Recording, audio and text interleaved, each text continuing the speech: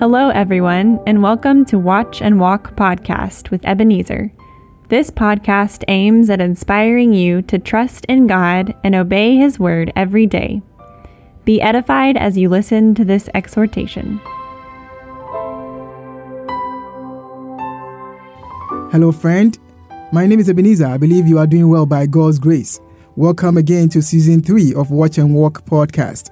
As I informed you last week, this season I'm featuring a good friend of mine called Megan Boyd.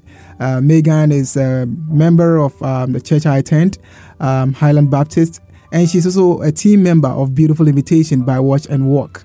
Megan, welcome to Watch and Walk podcast. Thank you. I'm glad to be here. Yeah, I hope you're doing great, and then your year started pretty well. Yes, it has. All right. So as I said last time, friends, we are looking at scriptural reflections. And today we are looking at Proverbs chapter 19, verse 11. Proverbs chapter 19, verse 11. We are dealing with the first part today, and God willing, next week we'll look at the second part. So I read Proverbs chapter 19, verse 11.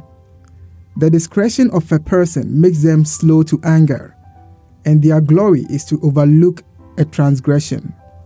Megan, what do you think about this scripture? So really, I focused a lot today on the first part of this verse. And to overlook a transgression or to be slow to anger, in another translation, I thought this was interesting because this is how God describes himself in the book of Exodus. And so I'm kind of looking at this and kind of the root of wisdom and the beginning of wisdom. I went to Proverbs 9, which says the beginning of wisdom is the fear of the Lord, and that knowledge of the Holy One is understanding. So the fear of the Lord is the awe of the Lord. And when we are in awe of God, our hearts are humbly positioned to receive wisdom from him. It's as if our hearts are in an open hands posture, and God is able to give us wisdom and place wisdom into kind of the hands of our hearts when we're in a posture of reverence. And so the word tells us we're to ask for wisdom, and the word tells us that God gives us this gift generously. And so God gives us the gift of knowing him through his word, and this knowledge is relational because Jesus is a person. And so true understanding is to know Jesus. And when we find that he is merciful and gracious to us, slow to anger with us, and abounding in steadfast love and faithfulness to us, we're drawn to him and we become more like him. So true understanding makes us slow to anger like him. Right. True understanding makes us slow to anger, just like Jesus, right? And so you understand, your point is that when we receive this wisdom and this discretion from God, it helps us know who God is, who Jesus is, and then it also helps us to emulate his example, as in follow him in his patience and compassion towards people. Well, I also look at it this way, that when we get the discretion from God, and when we get a wisdom from God, it also helps us to understand humanity. It helps us to understand the human condition. Absolutely. That we know that God is holy, God is just, God is righteous, God is merciful, but it also helps us to understand that human beings are fallible. Yes. And so just as we make people angry, so can people also make us angry. And so when we have the discretion, we are slow to anger because we want to be treated the same way we want to treat other people. We treat people the way we want them to treat us. Luke 6:31, Jesus talks about it, that just as you want people to do to you, you also do to them likewise. And so that is one way I also look at it, that not only knowing about God and who God is, but also knowing how fallible and how weak we are and how prone to sin all of us are. And also being slow to anger for me also means that you are swift or quick to listen. Okay, just as James chapter 1 verse 19 says, we are quick to listen, slow to anger, and slow to speak, because we know that the anger of a person does not lead to the righteousness of God. And for me, this is how I see it. I mean, for me, it's like when you have what I call the righteous anger, it helps you separate the sin from the sinner. And so if you are operating with this passionate, this kind of full-blown anger, what happens is that you end up destroying the person with the sin. you end up destroying the sinner and then the sin at the same time. And that is not what God wants for us on earth. Those are the few thoughts that I have about this scripture. Any other point? Yeah, it's just incredibly wise to be slow to anger, and you can see kind of the ramifications of that.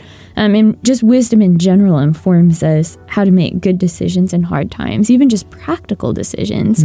But it's so important to realize that godly wisdom is connected to God. It comes from who God is, and it informs every situation that we walk into. Great.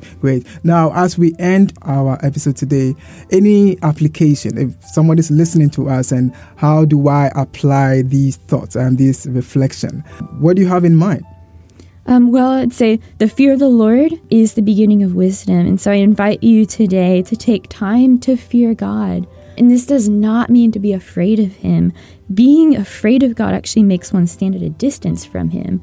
But biblical fear of the Lord is reverence of God that is tied to the love of God that draws us near to him. Great point. And my application is that whenever you are tempted to react or act in anger, just pause and reflect. Think critically about the situation and ask yourself, why are you angry? And sometimes you realize, as a friend of mine pointed out to me, that sometimes it's really about your ego. It's really about your self-esteem. It's not really about an evil that somebody has done that is making you angry. And so pause and reflect on what is making you angry. And as I also thought about this thought came to mind, that full-blown anger does not come with full-grown ears. In other words, when you are angry, you don't listen with patience. That kind of anger does not come with patient listening. And so please be careful and pause and let God guide you and grant you that discretion that will help you imitate his compassion and his grace towards people, and also treat them with kindness, even as you express your displeasure. May God help us. Join us again next week, and as we look at the second part of this text. And until we meet again, may God equip you with all that you need to walk faithfully before him. In Jesus' name, amen.